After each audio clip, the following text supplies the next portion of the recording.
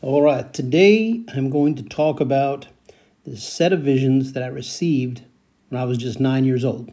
Now, it might have been eight, almost nine, nine plus a month or so. But one night, well, let me back up a little bit. You see, I love to talk about how God does things. So, my parents started going to these dinner parties, and they heard about this great new thing called a flip clock. So, my mom got one, a gift from my stepdad. And then my stepdad gave me the old digital clock. See, I needed that digital clock because God had a plan. See, so God did all of that. The dinner parties, the desire of my mom to have the flip clock, the fact that these other people talked about the flip clock, maybe even that this other couple even had a flip clock at all, were all the work of God. God works in ways sometimes that are not so mysterious. You can follow them back and see how the dominoes were set up to all fall at the right time in the right manner to create the desired result. And that result for me was a new digital clock. No idea that God was doing something. And maybe in your life, some things have come about, have come to be in your life, and God's doing something. Maybe they're evil people. God wants to teach you about evil people. Maybe you've met someone who needs deliverance. God wants to teach you about casting out devils and cleansing the lepers and healing the sick. Maybe that's what God is doing in your life. But for sure, God's doing something. This is how, when I look back, I can see God is always doing something for us. He's always looking out for us. There's always food on the table. There's always an open opportunity to advance. There's always a time of rest when it's needed. God watches over us. He provides for us. So I got the clock. One night I go to sleep. I haven't had the clock for too long. And I have this dream. And I can tell you as a kid, no one talked about prophetic dreams. Every now and then, an aunt or my mom dreams about somebody has a baby, or there's a fish or a dolphin, these different symbols. And then, boom, somebody turns up pregnant. And there's a new member to the extended family. So I knew about that kind of stuff. I just thought it was neat. But I thought like that was the whole of it. That when a new baby was coming, somebody might dream about a dolphin or a fish or about a new baby. And then there would be a new baby. And everybody would say, oh, that's so cool. And I thought that was the fullness of it. Because I was raised in a Catholic household. And in the Catholic empire, the Catholic Church, they directly tell the people, there is the time of the apostles. The gifts were necessary to prove their message about Christ, and no longer does anyone have these gifts. They perished with the apostles. That's what they say. Still to this day, it's what they say. They've been saying it for thousands of years. It's not true. It's not true. So I had this dream. And in the dream, I lived in a cul-de-sac, a little court, in Manteca, California, little cow town, a bedroom community for people who commuted to the Bay Area to work for their big paying jobs, come get a cheap house in what did they call it? A bedroom suburb or something like this, right? People just sleep there and then go to work. So in this dream, I'm running around my cul-de-sac at different angles, zigging and zagging. And I'm thinking, why am I doing that? And then, off in the distance, I see a meteor coming down. It hits somewhere far away, but I see it. And then another meteor comes, hits another place. And then more and more, an increasingly dense field of meteors begin to fall to the earth. They go through people's houses. They tear up roofs, blow through the second floor joists, blow through the kitchen, go into the basement. One hit the swimming pool we had in our backyard. My own swimming pool, our family's pool. Boom, destroyed it. Things are being destroyed everywhere. I've had other dreams about the meteors. People are confused. There's nowhere to turn for help. The government isn't helping people with money to repair these homes. People are asking, where do we turn? Where do we turn? So they had to turn to their friends. That's a different dream. So in this dream, The meteors are coming down, destroying everything. And I think I'm running like this because I'm trying to avoid the meteors. Maybe if I zig and zag, I can, miss a meteor. I can ditch, I can dodge a meteor. But that's not what happened. Later, that part of the dream was fulfilled and I understood what it meant. So then, a great wind starts to blow. It starts blowing and blowing and blowing, and the clouds in the sky start moving faster and faster. This was a normal California sky where you had normal clouds, not X's and matrices of whatever they're spraying from airplanes. And the clouds began to speed up and go faster and faster and faster. Then they became just like a blur, just like a line of blue, whipping by overhead. The wind blowing, roaring. And then the clouds just kind of rolled up. And there were no more clouds, just the rapidly accelerating sky. And then the sky rolled up. It just went into something and ceased to be. So then all I could see was the night sky and the stars above. And then the stars began to accelerate, began to move. And two large bodies appeared in space, and they collided. And they broke up, and that's when the meteors began. Those meteors began to fall, and that's what created the meteors. And then this really loud voice from behind me. And since then, I've learned that an angel will stand just behind you, off to one side, behind your right shoulder, sometimes the other side. It's not like one side is, dedicated for God's angels and the other side for demons. It's not like that at all. There's always an angel who narrates, and he says, I can't mimic this, with great authority, so much so that my body obeys him. He says, "Wake and remember the time." And boom, I sat right up in my bed. It was so powerful. I was afraid. I can tell you, I don't think it didn't even occur to me that there might be an option to not do what the voice told me. And I sat up in bed and I looked over, boom, at that alarm clock. It says 3:15. 3:15. I think, what do I do with that? I woke up and I thought, if I'm going to remember this, I better write it down. I found a paper. I wrote it down, 3:15. The next night, I have the same dream. Same exact dream. Wake and remember the time. Boom, I sit up. I look over, I find that paper, I write it down, 3:16. I think, what does this mean?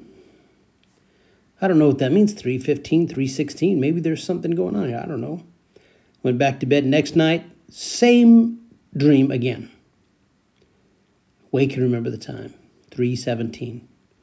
Each time, it's 1 minute later. I don't understand what that means. I didn't know. And you know what? I wasn't going to understand for another 20 years. It took a while to figure it out. So, 2 nights go by, nothing more. Nights 4, nights 5, night 5, nothing happens. 6th night, I have the dream again. This time, it's a little bit different. This time, I look over at my next door neighbor's house. Now, this guy lived, his lot was situated so that his driveway had to go really far back to reach his garage door. His house was further from the sidewalk than any of the other houses on the court. And he had, consequently, the longest driveway. And in that dream, I looked at the driveway, and for some reason, the driveway was longer than it really was. It was much longer.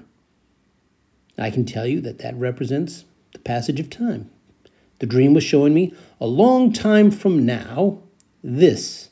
And at the end of the driveway was my neighbor's house, the exact layout, the floor plan that had always been there, except instead of yellow with white trim, instead of white with yellow trim, it was now gray with white trim. I thought, well, I don't understand that. Why is my neighbor's house different? It makes absolutely no sense to me. Again, the voice, wake and remember the time.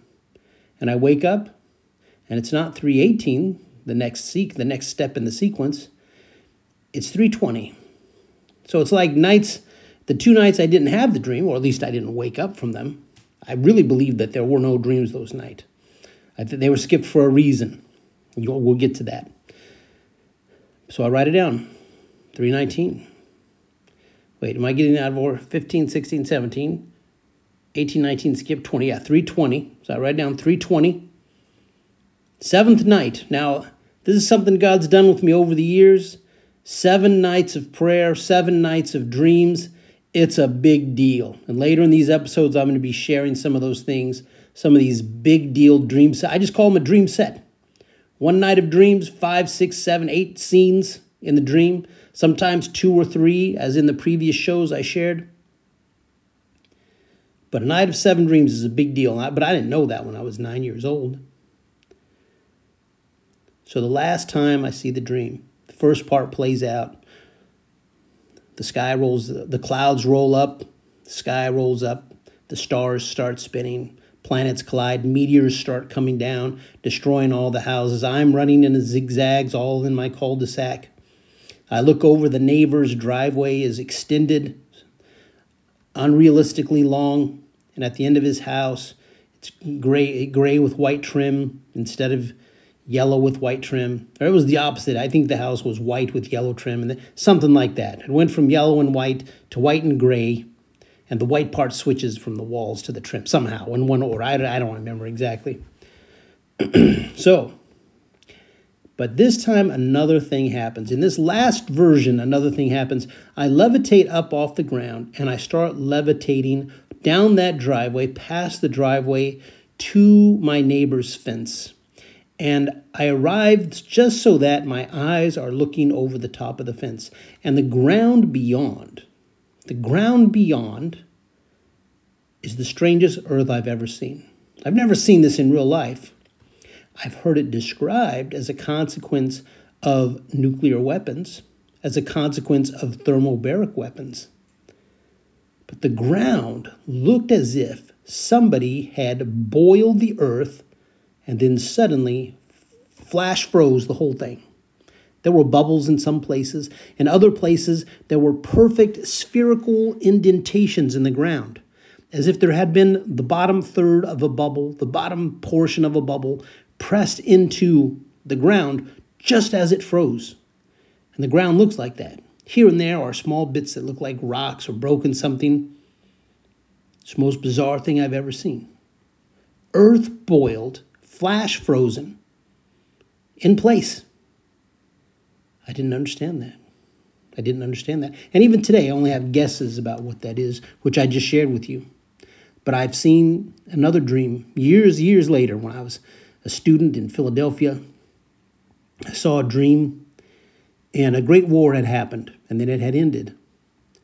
And each year, everybody who was still alive after the war was required to visit this site. They had preserved a portion of this ground, and there was a huge wall all around it in a square, and you had to walk up a series of flights of stairs to get to the top of the wall, and then you would look over and you would see all of this ground. And it was exactly the same as that 7th night when I was 9 years old, the flash frozen ground.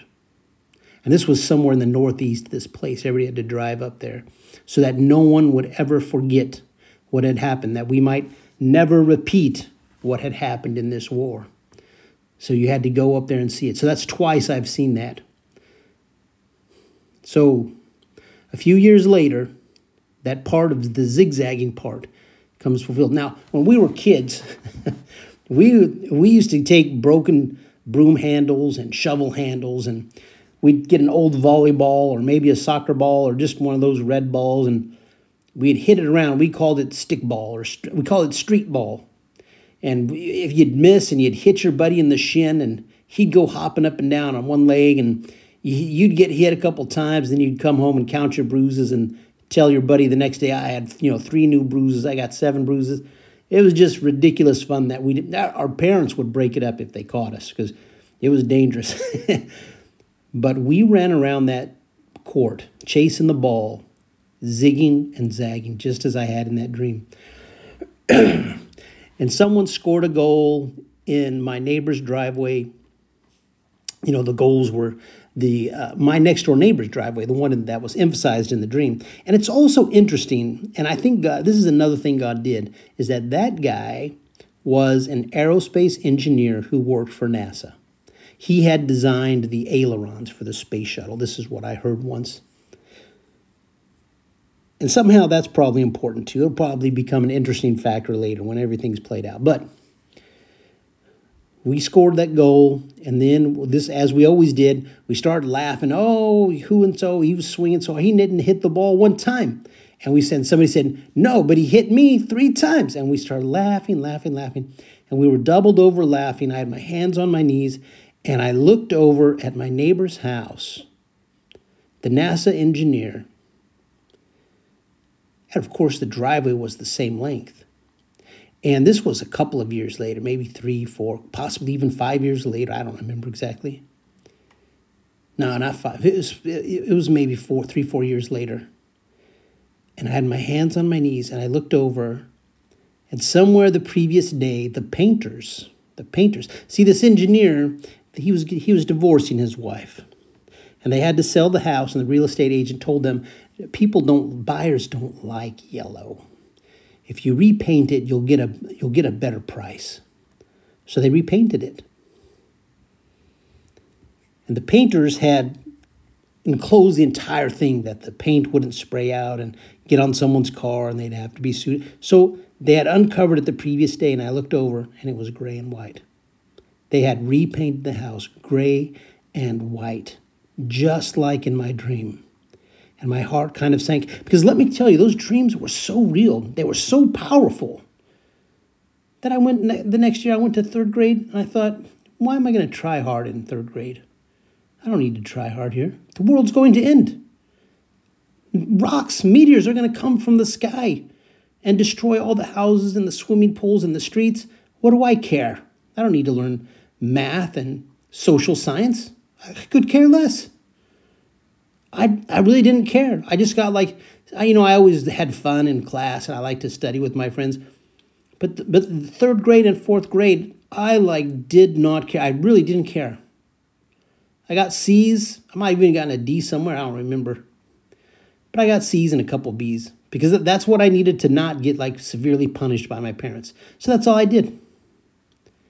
Only when I came to school my 5th grade year, I thought, you know what? Nothing has happened. It's been 2 years. Nothing happened. Maybe it won't happen for a very long time. I should just enjoy life and be good at school. So I did. That was it. But those dreams, that's how real those dreams were. They changed how I didn't care about school at all. God bless me later. I became a good student. I excelled in school. But I had 2 years of just pure mediocrity. C's with 1 or 2 B's, every semester. So, those are the dreams. And now I want to listen to you, the 6th seal. So this means this is Revelation chapter 6. Starting at verse 12. This is the 6th seal is opened. So that means this is after the 4 horsemen have ridden out. 1/4 of the world is at war. People are dying by the sword and by famine and other travesties. So I'm just going to read this. And I beheld, when he had opened the 6th seal, and lo, there was a great earthquake, and the sun became black as sackcloth of hair, and the moon became as blood. I didn't see those things in my dream. And the stars of heaven fell unto the earth. That is the stuff I saw. Even as a fig tree casts away her untimely figs when she is shaken of a mighty wind. And that I did see. A mighty wind rolled up the clouds, the sky, everything went away. Everything started to spin unnaturally. And the heaven departed as a scroll when it rolled together. That's what I saw. The clouds first, and then the sky, the heaven, rolled up. Whoop. It just got faster and faster and faster. And then it wasn't like it rolled up like the way a curtain rolls up, like you see it roll up and then, your window curtain did, and then it flaps around. No, it wasn't one of these deals. It was as if there was a hidden barrier and it just raced behind that wall, behind that barrier, until it just disappeared. You just didn't see it.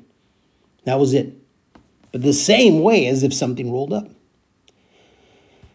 So I could see how somebody, having never seen that in a vision, might say, well, that's what I saw. Something like this. That's how I'm going to describe it. That's the closest thing. You roll up a scroll, the sky rolled up. Okay, departed as a scroll. Departed as a scroll. And every mountain and island were moved out of their places. Okay, when we read this is commonly an event, but people suspect, me included, will be something called a pole shift. That the electromagnetic field of the earth will have a problem, and the earth will actually move as the earth regains a new electromagnetic balance or position or something. But the earth will move. And every mountain and island were moved out of their places. This means the crust of the earth moves. It's something, again, that I have seen in at least one other dream I'm thinking of now. And the kings of the earth, and the great men, and the rich men, and the chief captains, and the mighty men, and every bondman, and every freeman, hid themselves in the dens and in the rocks of the mountains, and said to the mountains and rocks, fall on us, and hide us from the face of him that sits on the throne, and from the wrath of the Lamb. For the great day of his wrath is come, and who shall be able to stand? I dreamed that when I was 9. Terrifying. Terrifying. Why am I going to learn math? Who cares? So, God is able to show us things. Now, there's something else I learned later, many years later, is that around that same time, so I was growing up in the San Joaquin Valley,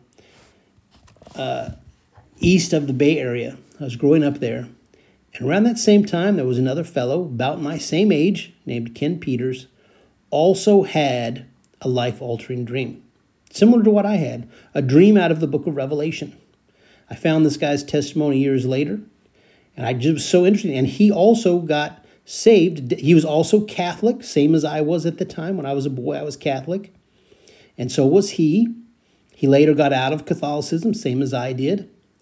He was saved in a dream. He was called in a dream, same as I was. I didn't meet a street evangelist. I didn't go to a church. I didn't see something on television. Not a chick tract found in a coffee house. Nope. A dream. An angel came to me and showed me, and I chose to follow God. I saw how great life would be for someone who chose to follow God. And I said, yes, I want that. And my life immediately changed. I received the gift of dreaming, and I've been dreaming ever since. And it took me a couple of years to figure out that the things I saw in dreams were things that later came to pass. And that was another time that I kind of freaked out and had to reformat how I interacted with our world. So, God is able to show us the future. He's able to show us dreams and visions. He's able to call us, and he's able to use us. I grew up wanting to be an engineer. I went through school. Every time I learned a new math, geometry or trigonometry or calculus, I would go and I'd take that math. I'd look at those numbers, 315, 316, 17, 320, 321. I'd say, what are these numbers? What do they mean? I would graph them in polar coordinates and in Cartesian coordinates, and I would say, what is this? I would convert them exponentially and graph that. I just could not figure out what those numbers meant. Finally, I gave up. But only after many years, I finally gave up. But I'd worked with those numbers so much that I had never forgot them. But one day, many years later, I'd returned from Philadelphia. I'd moved to California.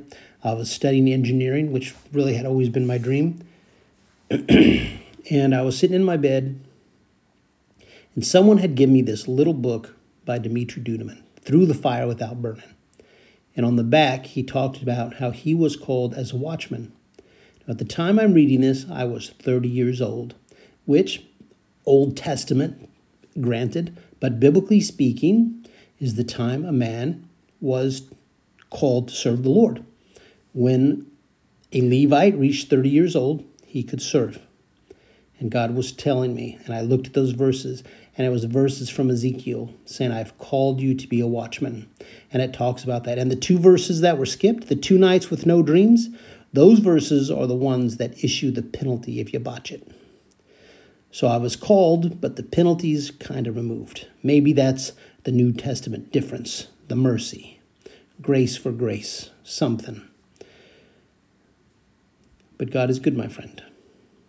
And that's how God called me to serve. And there was this other man. Since then, I've even found another man on an episode of Omega Man Radio. This guy, it's an episode called The Ethiopian Miracle. And this guy talks about God put him on a plane, and the exact person he needed to meet was sat next to him. Happened to me in Boston. He said he was given a free business, and he didn't have to pay for it until later. That's how I paid my tuition in Philadelphia. God did that for me. Gave me a business. I didn't have to pay for it until later, when the business was making money, and I could easily afford to make the payments. See, I just see like these parallels between one life and another. I just think, why is that? Am I supposed to meet those people? Is God just confirming like, yeah, this is something I do. I did it once, I did it twice. But there are many things that are doubled in the Bible as well. So it's just a fascinating topic, and there's so much to seek and to learn about our Father in heaven. It's just a glorious thing, a wonderful thing. Life as a Christian, just as I was promised back in my last months as a jarhead in North Carolina, showed me this is what your life will be if you follow God. I said, yeah, I want that. That's the life I want. First, he showed me the life I was going to have based on my own hopes and efforts. And I saw that I'd do different things, and it just kind of disintegrate, fall apart, become nothing. Nothing big would become of it, nothing important. Just lived a life, a basic life with some hardships and some things that looked like they were going to be a great success and make my life good, for a while. And then they went away, left my life. And I saw the end of my life. And I said, that's it? Is that all there is? And in this world, there are so many people, your neighbors, people you sit with on the train, people you pass in the grocery store looking at cereal. They're thinking, is this it? Is that all that life has to offer? But it's not. There's this rich, rewarding, amazing journey walking with God, drawing near to Him, understanding His voice, the way He operates in our lives, how truly generous He is. That when the scripture says that God is a lavish giver, they mean God is a lavish giver. When God challenges us saying, if your father, if you ask him for a fish, will he give you a snake? No, he'll give you a fish. But if your earthly father is at this level, how much more so do you think, at what level do you think our Father in heaven, who has unlimited resources and power, how much more do you think He will do for you when you ask? So I encourage you, my friend, whatever you have need of, ask. O great and mighty King, I pray, O great God, that you will extend your hand of generosity, your hand of healing and love and provision over those who have come to fellowship on this podcast, who have come to hear about you, Lord, to hear about your message. I pray, O great King, that you will give them the things that they need. If it's knowledge or assistance or a friend or a good night's sleep, Lord, on a regular basis, I pray, Father, that you will cause those things to happen. I pray, O great and mighty King, that you will drive a wedge between them and everything that is evil, that you will put a hedge of protection around them, O mighty King, that the enemy cannot persevere against. For what you establish, Lord, none can remove. What you close, none can open, and what you open, none can close. And I pray, O great King, that you will take up my cause and their cause, that you will take up our causes, O mighty King, and show us the favor for which you are famous, the favor which I know that you give. And I know, Father, that when I ask for something, that when you deliver it, Lord, it's better than expected. This is how you've always been with me. And I know that that is the only way you will ever be with me. And we thank you, O great and mighty God, that you are a lavish giver, that your love, that your mercy abounds, O great King. We thank you for salvation, and we praise your name now and forever. My friends, pray or be defeated.